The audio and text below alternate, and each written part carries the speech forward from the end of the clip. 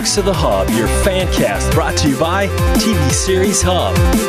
Hey everybody, welcome to another episode of Nerks of the Hub. I am your host for today, Heaven. I am joined by co-host Uber. Hey there. And our very special guest, you may have noticed him in the credits for the entire Stargate franchise, or Travelers, now available on Netflix. This is Brad Wright. Hi. How you doing? We are so excited to have you on. We are big-time fans of both the entire Stargate franchise and Travelers. And I want to start with a very important question, and that is, how does it feel to finally be Twitter verified? You know, it's funny. I wanted it so that I could potentially reach more people, but also somebody did impersonate me once years and years ago, and it's been happening to people. And I kind of wanted it just to make sure that somebody pretending to be me didn't say horrible things on Twitter. So Netflix made it happen. Oh, good. Yay. Nice. Yay. I'm a big fan of reporting false accounts. I think it's, it's really a bummer that people do things like that, and you never know how they're interacting with people, but nobody wants to be misrepresented, so I am definitely a fan of blocking and reporting all of those fake accounts when they come by. Yes, me too. So, it's kind of hard not to start with the giant that is Stargate, especially for both of us being just really big-time fans of the entire series.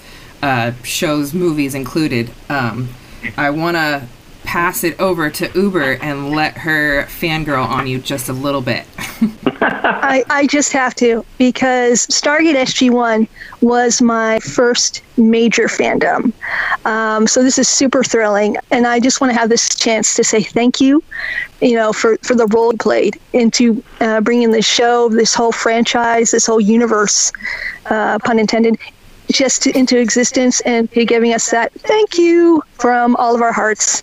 And with that, you have to know, so many fans are wanting to see some ray of sunshine, some glimmer of hope, yea verily, that maybe that there could be some Stargate in our future. And I had seen a video where at a convention there was talk potentially of maybe some future discussions with regard to the future of the franchise?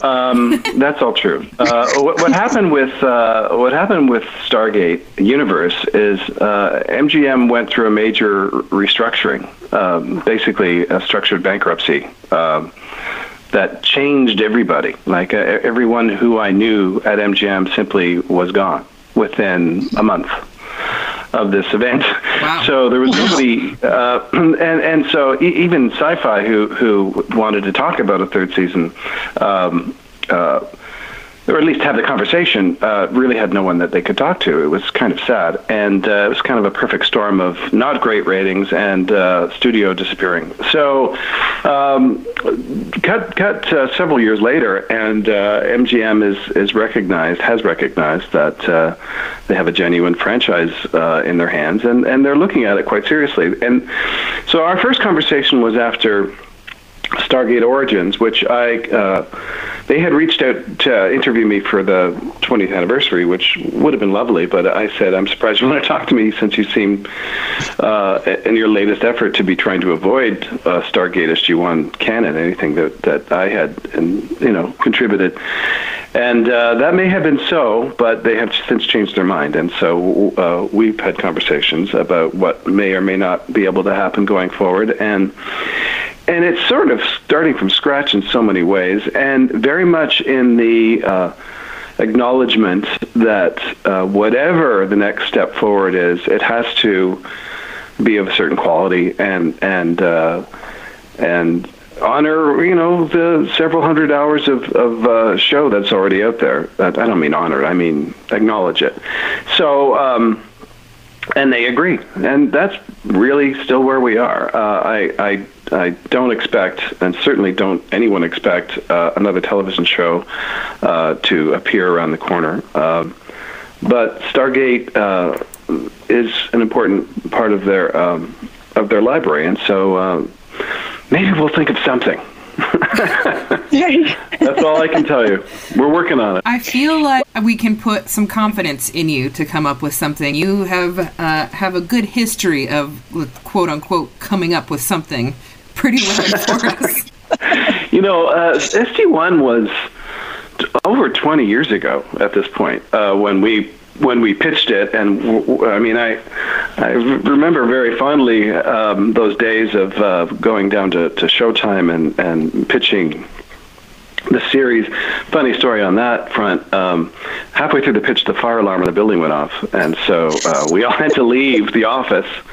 And I thought, this is the worst possible thing that could happen in a pitch. And we get down to the parking garage where Jerry Offsay, the then president of Showtime, very put out by this whole event. We're all huddled together in a group, and he's about a foot taller than me, and he just looks straight down his nose at me, and he says, "Okay, go on." So I completed the pitch in a parking garage during a fire alarm, and they bought the show. So maybe that should happen for every pitch. Maybe it was a good omen. I would be happy to pull that emergency cord for you next time you have a pitch. You let me know where and when.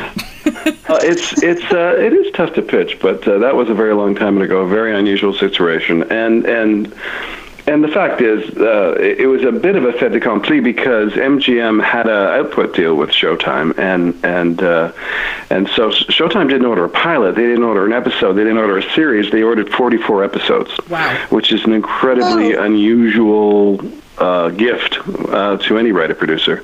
And before the end of season 1, they ordered another 44. So we knew we were doing 4 seasons, which allowed us to plan ahead and essentially put more money on the screen than we would have otherwise by buying some things that we normally would have rented, etc. And sorry, producery talk. But it was it was a giant part of my life, and I can't ignore it, and I wouldn't want to ignore it. But I'm thrilled and excited to be doing Travelers because it is so different. It is so there's no rubber-faced English-speaking aliens in Travelers, and so it makes me exercise a whole different set of muscles. It's more of a drama, and I'm really enjoying writing that. One thing I noticed in watching Travelers is I love looking at the credits, and I was so excited to see so many names that I had long associated with the Stargate franchise involved in front of and behind the scenes for Travelers, like, I don't know, Terrell Rothery, Tom McBeath, Martin Wood, and Amanda Tapping, which, that was so exciting to see, not only obviously seeing her on screen, but as directing several episodes. Super excited about that. And then I just wanted to know if there was somebody else from the Stargate universe that you'd like to maybe, if there were a season 4 of Travelers, who would you like to see potentially, spitballing on the show? Honestly, the fact there's people I like to work with and will continue to work with has nothing to do with the fact that they were on Stargate. They're just good actors, good directors, good people that are in my world that I love to work with. So, and I think Amanda's been in almost everything I've ever done. She was too young to work on my early career, but as soon as she could, she was in SG1 and in all the Stargate shows. And Andy Makita is a spectacular director. I love working with him. Will Waring, great director. But there's a lot of changes too. We have a whole new set of writers, and because all of my Stargate writers are all showrunners in their own right and have their own shows. There was a lot of new blood too, as far as cast is concerned. Hell, I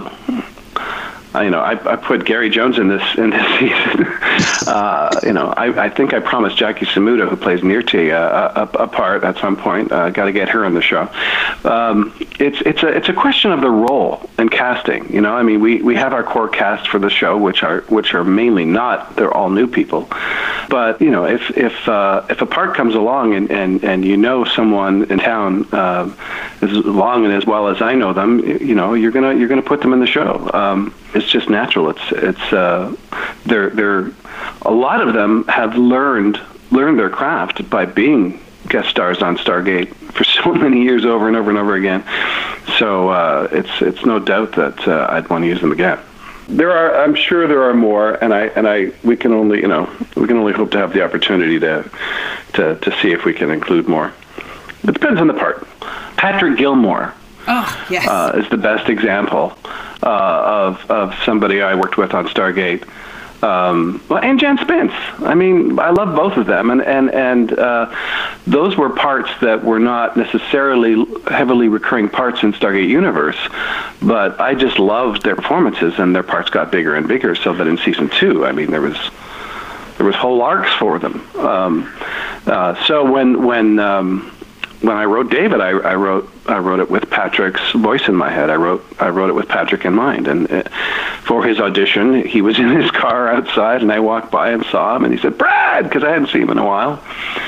And he said, "Yeah, I'm auditioning for your show." And I said, "You're not auditioning. The part is yours. I've written it for you. Just don't screw it up." And he went white and came in and nailed it, of course, because he's a wonderful actor and terrific. So Jen Spence, same thing. The original part of Grace as the guidance counselor, we knew was going to morph in season 1 into this other character. Still Grace, but in the body of a traveler, and very different character than the nice, kind guidance counselor who was trying to help Trevor. So in her audition, I said, "This isn't a simple part. This is a very complicated part," and I knew she could do both sides of that character. That's very difficult. That's one of the things of this show that attracted so many great actors, even to audition. Mackenzie Porter as Marcy is so strong, but she's really playing multiple characters, and being able to find a young actor who can do that. With serious believability. I mean, it's hard to do to commit to someone with mental challenges that Marcy had when we met her, and then she was so good at that. I reprised the character in season 2 in the 10th episode, and she was amazing. She was amazing. Finding a young actor like Jared who could play Trevor. I remember Netflix saying, "How are you going to find somebody who can play 16 but is really an old soul?" And I said, "I don't know. Well, I guess we'll look." And Jared Abrahamson was the man, and he just nailed the audition. I love hearing all of that background. I feel like pretty much every character in Travelers is a really dynamic character. Hardly anybody plays just one person. And I have no idea what you're looking for when you cast these people, but you're nailing it. Thank you. I have to give Maureen Webb, our casting director, a huge ton of the credit, because I can't cast them until she puts them in front of me. And I've had to say to her a couple of times that to knock it off, because she's given me too many good choices. But I'm not kidding. I said, "Would you stop it?" It's a classy problem for a producer. But I mean, it also puts other actors in front of you that you think of for other characters down the line. It's the character who ended up being the Carrie character in 17 Minutes was a very, very difficult person to cast, and I could have cast 2 or 3 of the people she brought in. She's amazing. Mm-hmm. And it's also a testament to the Canadian talent pool. I mean, I've been doing this for a very long time, 25 years. Early on when we were casting for Neon Rider, there just wasn't 1,000 actors to choose from. It was a relatively small talent pool, and not that there's 1,000 now, but for any given role. But it's certainly a rich environment to tap from. It's fabulous. Is everyone Canadian on the show? Yep. Nice.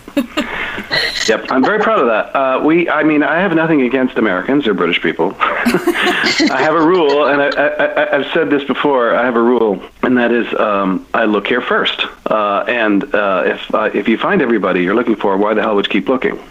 Hey, it's okay to locally source your actors as well. Well, I did this with Stargate. There was a serious view, and maybe arguably because of the shortness of the talent pool, justified. But I brought in Canadian talents above the line on Stargate, and because American studios were just afraid they weren't going to find people up here, and I'd say, of course, there's talented people in Canada. Let's try this. Let's try this. Let's try this, and especially with writers and directors. And eventually, we ended up with an all-Canadian writing staff as well. It sounds like you were proving a little bit of a point there. I have to admit, I have worked in the States, but only as in the writers' room for what ultimately was a show that ended up being shot in Canada. And I would rather work in Canada. I'm a Canadian. I'm proudly Canadian, and to try to keep an industry going here, I'm as proud of that as I am anything I've ever written. It's to keep something going in Canada, to participate in an industry in Canada, because it's hard. It could go away. There's no guarantees that there will be Canadian film and television in the future unless Canadians make stuff that's good enough for the world to buy. And I think it just takes folks like you to make it a point to do so. There's tons of good stuff coming out of Canada right now, but we're so used to Hollywood being where it's at that maybe people don't necessarily think go to Canada for A, B, or C. But I really feel like you and a few others are starting to change that a bit. At the very least, it's just in the back of my mind now that we need to play nice with Canada so we don't have to wait until 3 seasons are out before we get your stuff. Ultimately, too, it takes guys like Eric McCormack who happily went down to America and did Will and Grace, but remembered that he's Canadian, and so when he got a call, he was completely open to the possibility of coming home and doing a show here because he's still a proudly Canadian actor, and I had worked with him many years ago on an Outer Limits episode that I produced, and had been waiting honestly for the opportunity again. I wrote McLaren with his voice in my head because I hoped I could offer it to him, and not thinking he would say yes. And when he responded to the material, I went, "This is fabulous. This is great." And we hit it off instantly. We remembered working together and that it was a good experience. And it's been a great partnership, to be perfectly honest. He's directed episodes in seasons 2. He directed our premiere of season 3, and he'll direct next year if we get another chance. He's smart and the best number one in a call sheet anyone could ask for. Oh, look at that. I almost want to high-five you for that. Not that I know him personally, but he's just so lovely and such great at his art that it just makes me feel warm fuzzies inside to hear the other side of the coin, that he's not just great on screen, he's just as faboo behind screen as well. Well, it's even bigger than that. I mean, yes, he's great on screen. Yes, he's a wonderful guy. But it's the leading by example. I mean, when you have a young cast and you have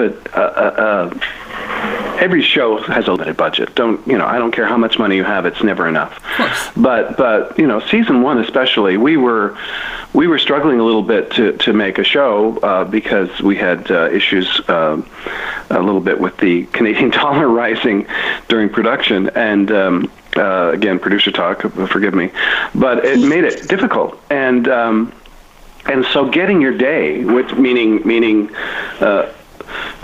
getting all the pages that you need to shoot in a given day done requires your actors to show up ready, completely prepared, knowing what their character wants and needs to do that day, so that you're not learning the lines as you shoot. It adds hours and hours to shooting days, and of course that adds sometimes millions of dollars.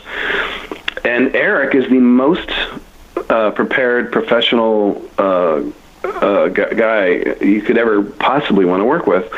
Is off book, walks in, knows what he wants, knows what he has to say, and all the relatively young cast around him had to snap to if they weren't prepared, because here's the highest paid number one on the call sheet guy who's got more material than they do, and he knows it cold.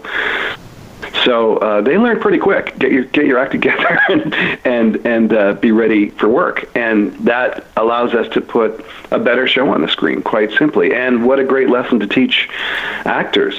It doesn't get any better than that.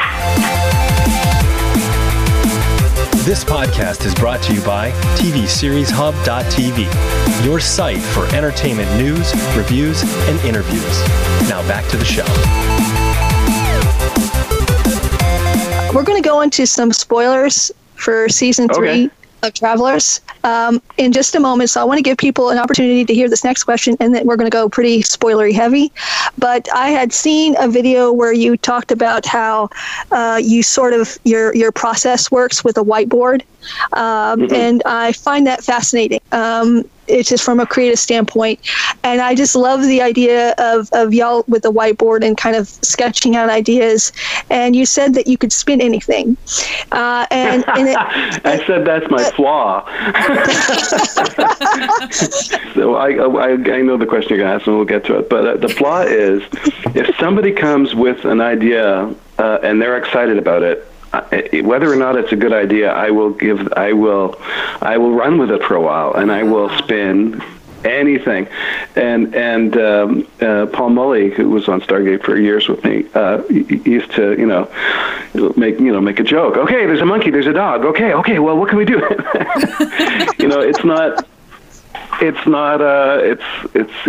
sometimes being a little too enthusiastic can lead you down rabbit holes. Let's put it that way. But again, you can learn from those rabbit holes. If you have a little time, it can actually lead to story down the road.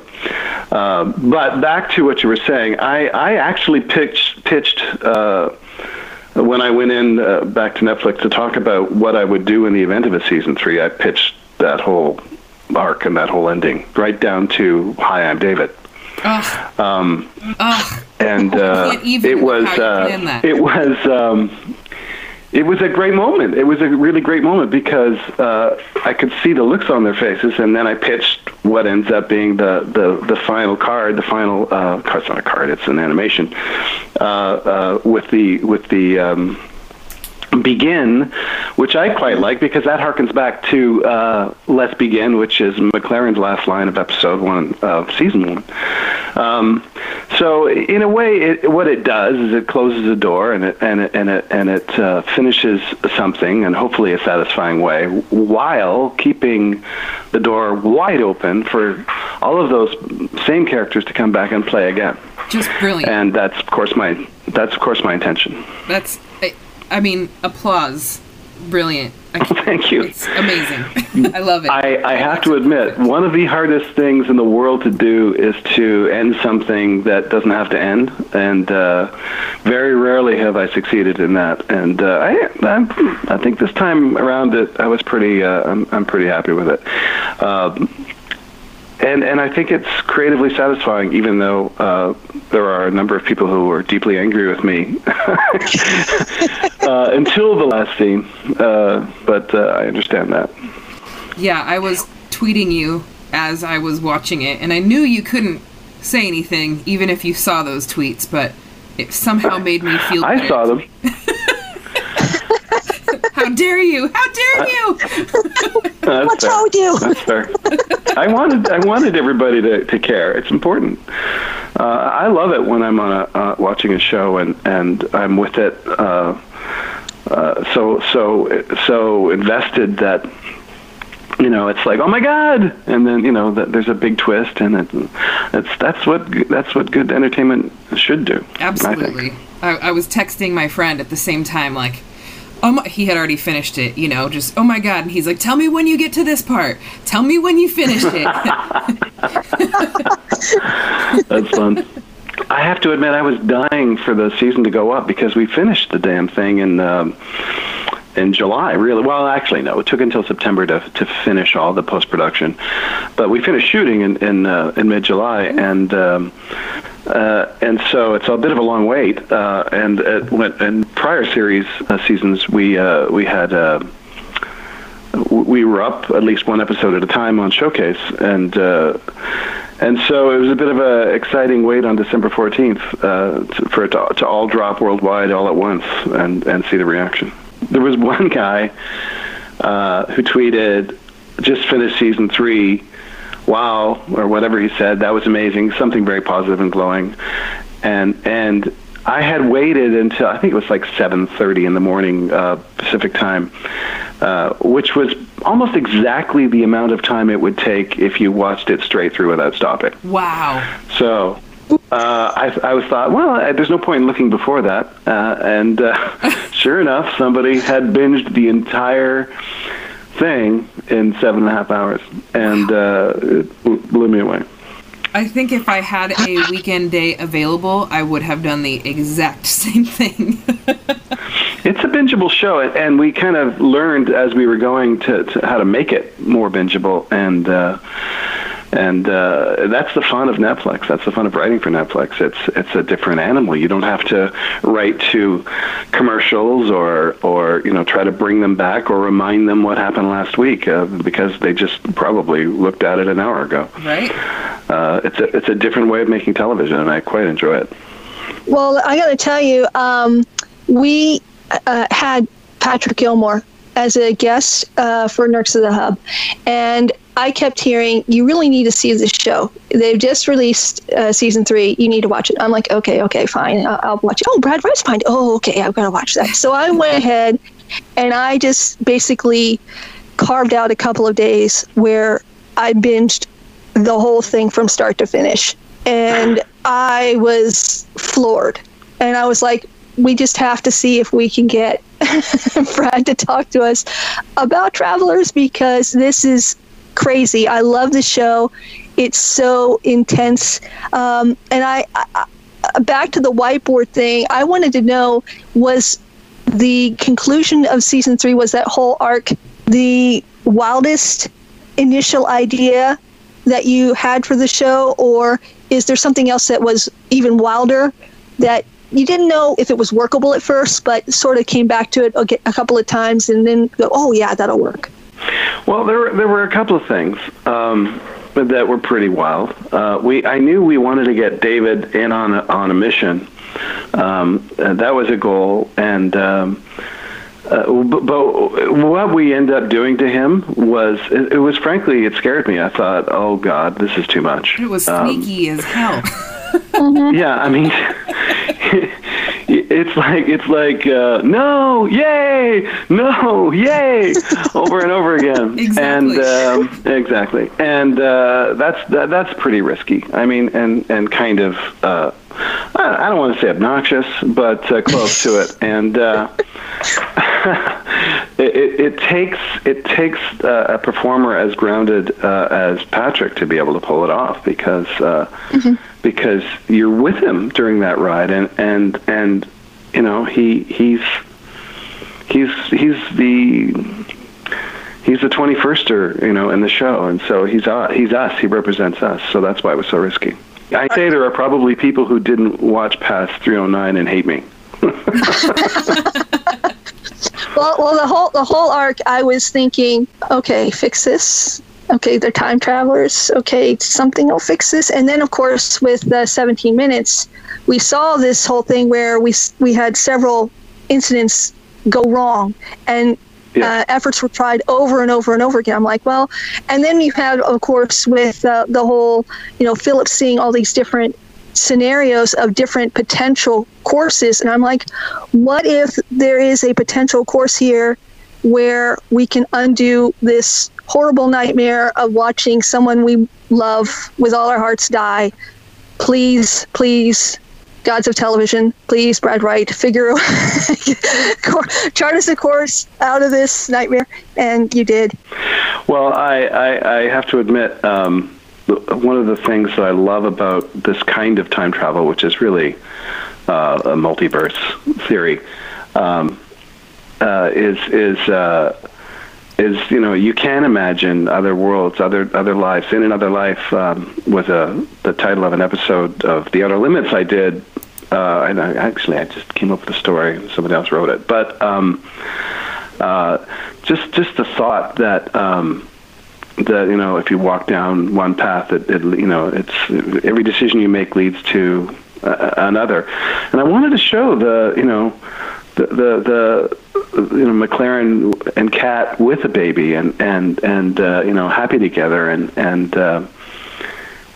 he really does love her. He genuinely loves her, and his act, which was I think another thing that I planned from the beginning, coming across the tell by remembering that moment that gives them the perfect tell they need. The moment that he got called out, the moment that he didn't remember where they met, the moment where she goes, "You're not that man." I mean, that's pretty heartbreaking stuff. But he loves her enough to ultimately let her go. I thought that was a nice arc. This show is about relationships as much as it's about science fiction, and they're all rooted in relationships.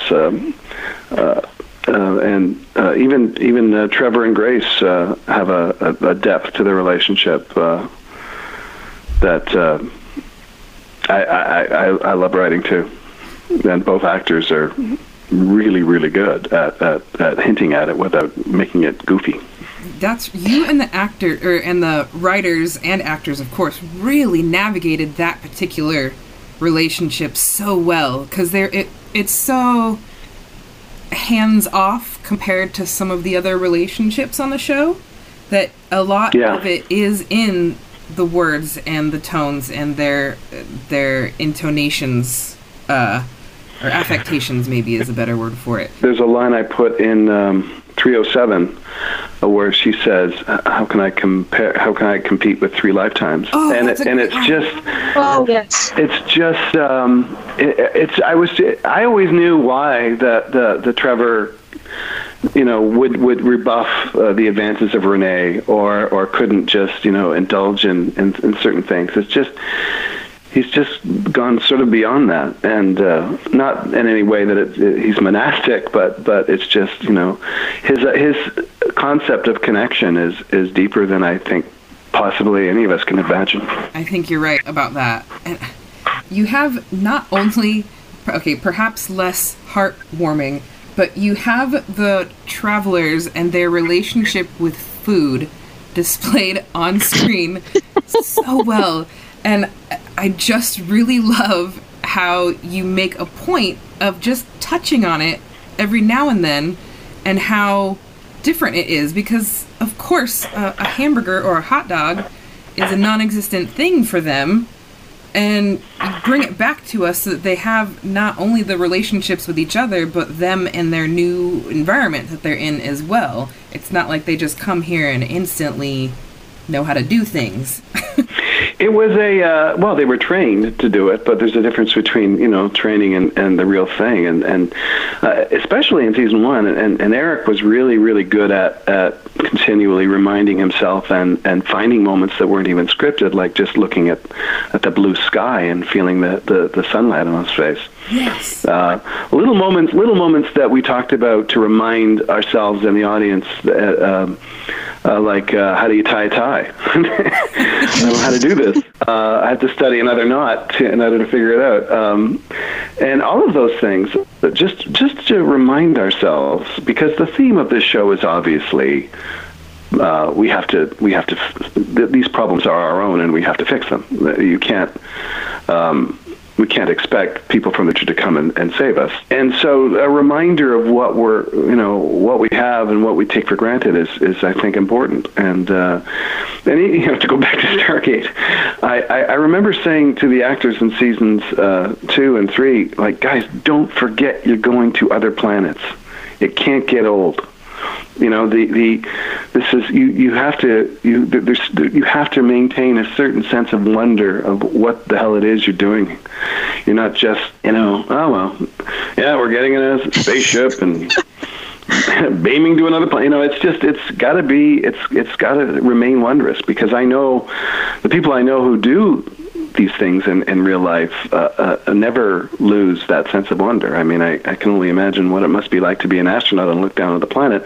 That can't get old. And so for a traveler to have spent most of their lives, eating yeast and recycled water and recycled protein, it would be amazing to see what's a beautiful animal out in the world, to quote a line from season 1.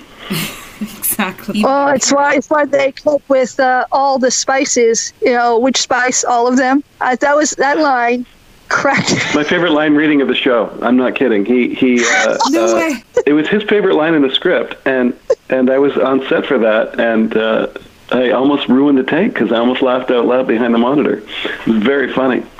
I laugh every time. I'm in the editing room, and I laugh every time. And I was looking for other takes to make sure it was the best take. They were all perfect line readings. That's so perfectly me finding Eric McCormack's comedic voice. That's the teamwork right there. Well, I wanted to ask you, I don't want to go too deep into, part of me, I do want to get into some of the spoilers, but I sort of, so this is another spoilery moment. Again, for anyone who's listening to this, if you haven't seen season 3 of Travelers, what's wrong with you? Please immediately go and watch season 3 of Travelers. Okay, so we have this whole thing where we know that Traveler 001 was responsible for hurting Marcy and putting her in the position she was in so that she would be taken. Now we know that won't happen in this new iteration.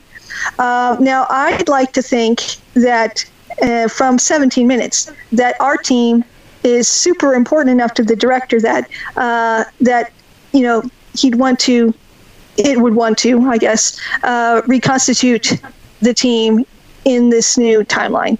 Maybe that's just wishful thinking on my part, but that's what I'd like to see.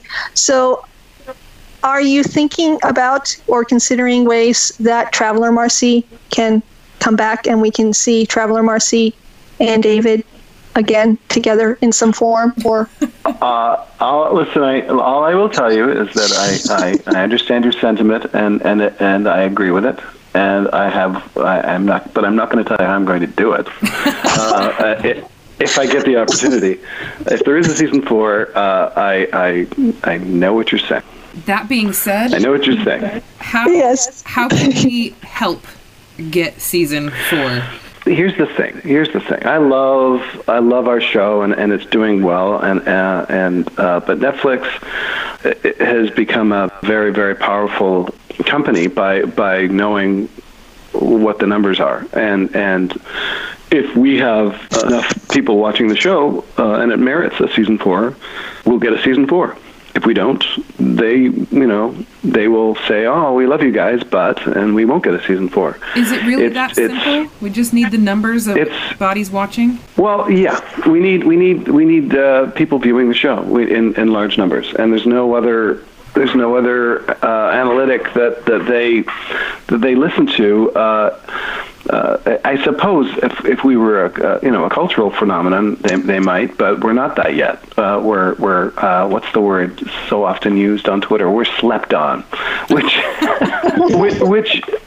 and here's the thing, and here's why it's not that they don't care, it's that they wanted 3 seasons, because 3 seasons of a show that is satisfying is fine for them. It really has to be demanded for by the audience, and I'm hoping that we become demanded and we get a season 4. But I'm not going to consider us a failure if we don't, because it's the way the company operates, and I know I know their door is open to me for other stuff if we don't get a season 4, and I love working with them. So fingers crossed is where I am, but I'm not going to. It's not going to. I'm not going to get angry at them if it doesn't happen. They know that I have plans.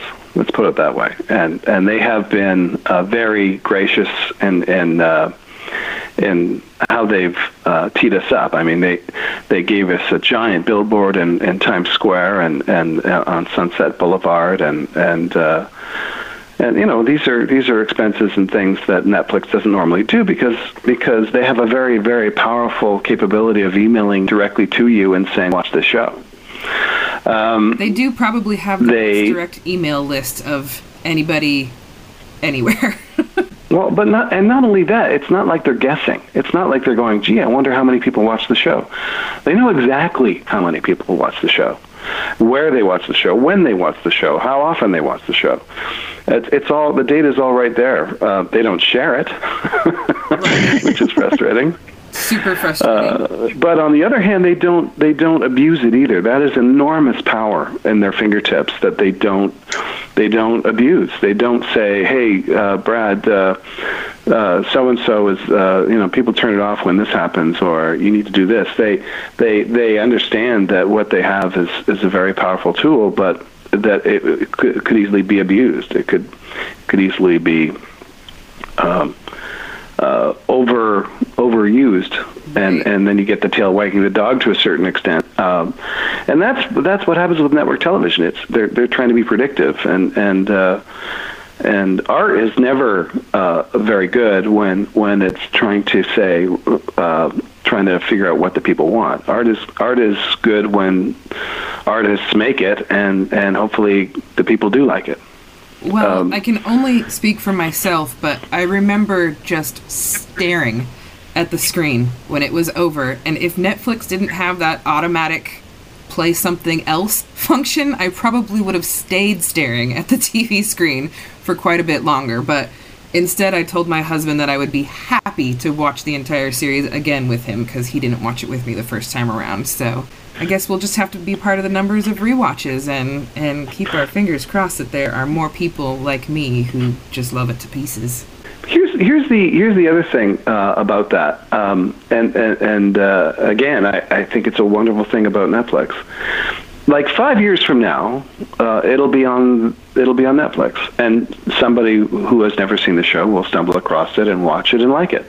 5 years from now, I can probably tell you we won't be making the show, but it'll still be there, and it'll be. I can say in other jobs I've had, I could say, oh, I used to have a show on whatever network, Sci-Fi, for many years.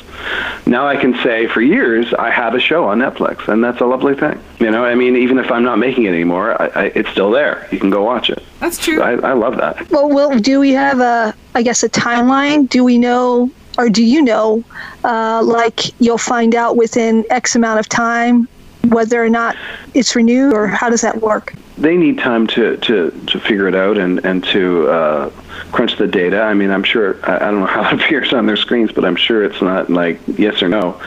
They have analysis to do, I'm sure. But they also know that at some point they got to let us know, because you know, there are people essentially waiting to hear what their next job is going to be, and so, you know, they're respectful of that as well. They're not going to drag it on for months, certainly. I would love a chance to do a season 4, but I also need the time to do it properly. I mean, it's not something that just happens. We have to sit with the writers, and I have to sit, and they have to hear what I have in mind and either shoot it down or run it up, and go from there. I'd like to hear what they have to say. And then it's the complex mechanism of making a television show. So it's not, I'm not going to give you a day. And I don't even know if there's a day. But they're not going to waste time. Let's put it that way. Right. So you get the go ahead for something like this. Do you already have like an idea? Obviously you have ideas for what you want to do, but like, what is the typical timeline for the start of an idea to the completion of a season? Like, how long does that take typically? There's nothing typical, really. I mean, I've taken months to write scripts. I've taken a weekend. Necessity is a huge driver, and you know, a start date is a huge driver. it's a question of I can be very fast, and we have a very good team, and seasons 3 and 2 built on season 1. Season 4, by its nature, is going to be slightly different. But I know that a giant chunk of our creative team love this show. In fact, to the person, this show isn't mine. This show is ours. And I believe that a lot of people on this show have that same sense of it being their show, and I'm proud of that too. I think that's the reason I'm a television writer producer and not a novelist.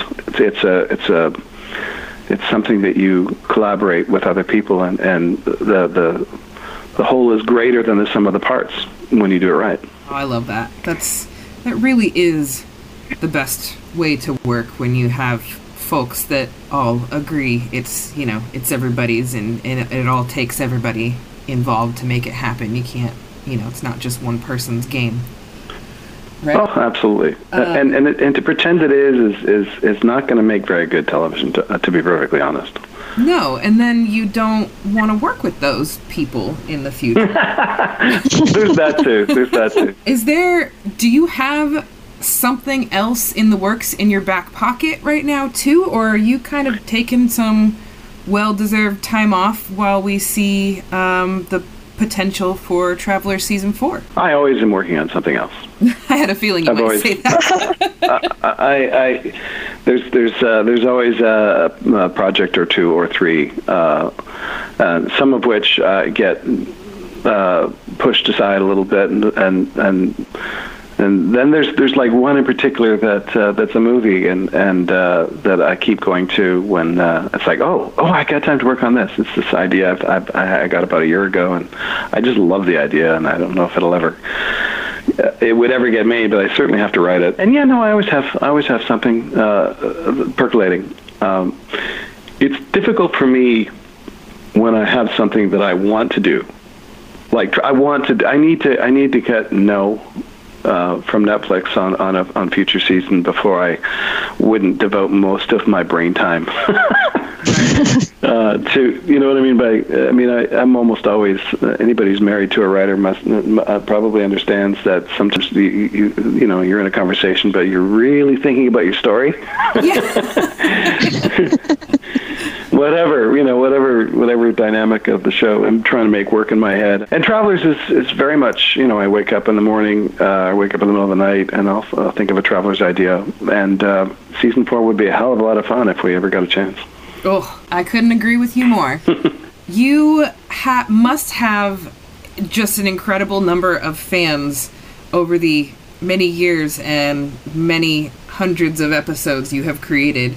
Do you have a favorite fan interaction over that amount of time? I tend to try not to be, I interact on Twitter a lot now with fans, but I find sometimes when people are really moved by an episode or something, I can't say it's because of anything I did. It's because of what we all did. It's because of the performers and the director and the entire delivery system of the television show. So when somebody says you really positively changed my life, I say we did, or I feel like we did, the show did. I can't take ownership of that. But I do understand that the science fiction fan especially takes ownership of a show. They love it. It's theirs. I get yelled at and criticized for decisions that I've made as much as I get praise, and so I can't just listen to one. I have to take both with a grain of salt and recognize it for what it is, which is absolutely 100% necessary to for the show to keep going. We need those kinds of fans who care that much. There's just no other way we go forward. Well, at the very least, Uber and I are those fans for you. We are gonna be on the Twitter front lines trying to spread the word. And really, honestly, I cannot thank you enough for taking the time to be a part of this podcast with us, and for all of your contributions. As we now know, obviously, Stargate and Travelers is not just your baby, but it is that of everybody that has helped put it together and make it work with you. So to you and everybody that you have chosen to work with over the years, thank you for sharing your art and your contribution with us, because it just wouldn't be the same without you, and we really appreciate what you do. Well, thank you very much for letting me talk about our show, because it's an enormous investment of energy and time and your life, and so when you hear things like that, it makes it worthwhile. Thank you. Thanks for listening to another NERCS podcast. Rate us, leave us a review on iTunes, and follow us on Twitter @NERCS of the Hub, and let us know what you think.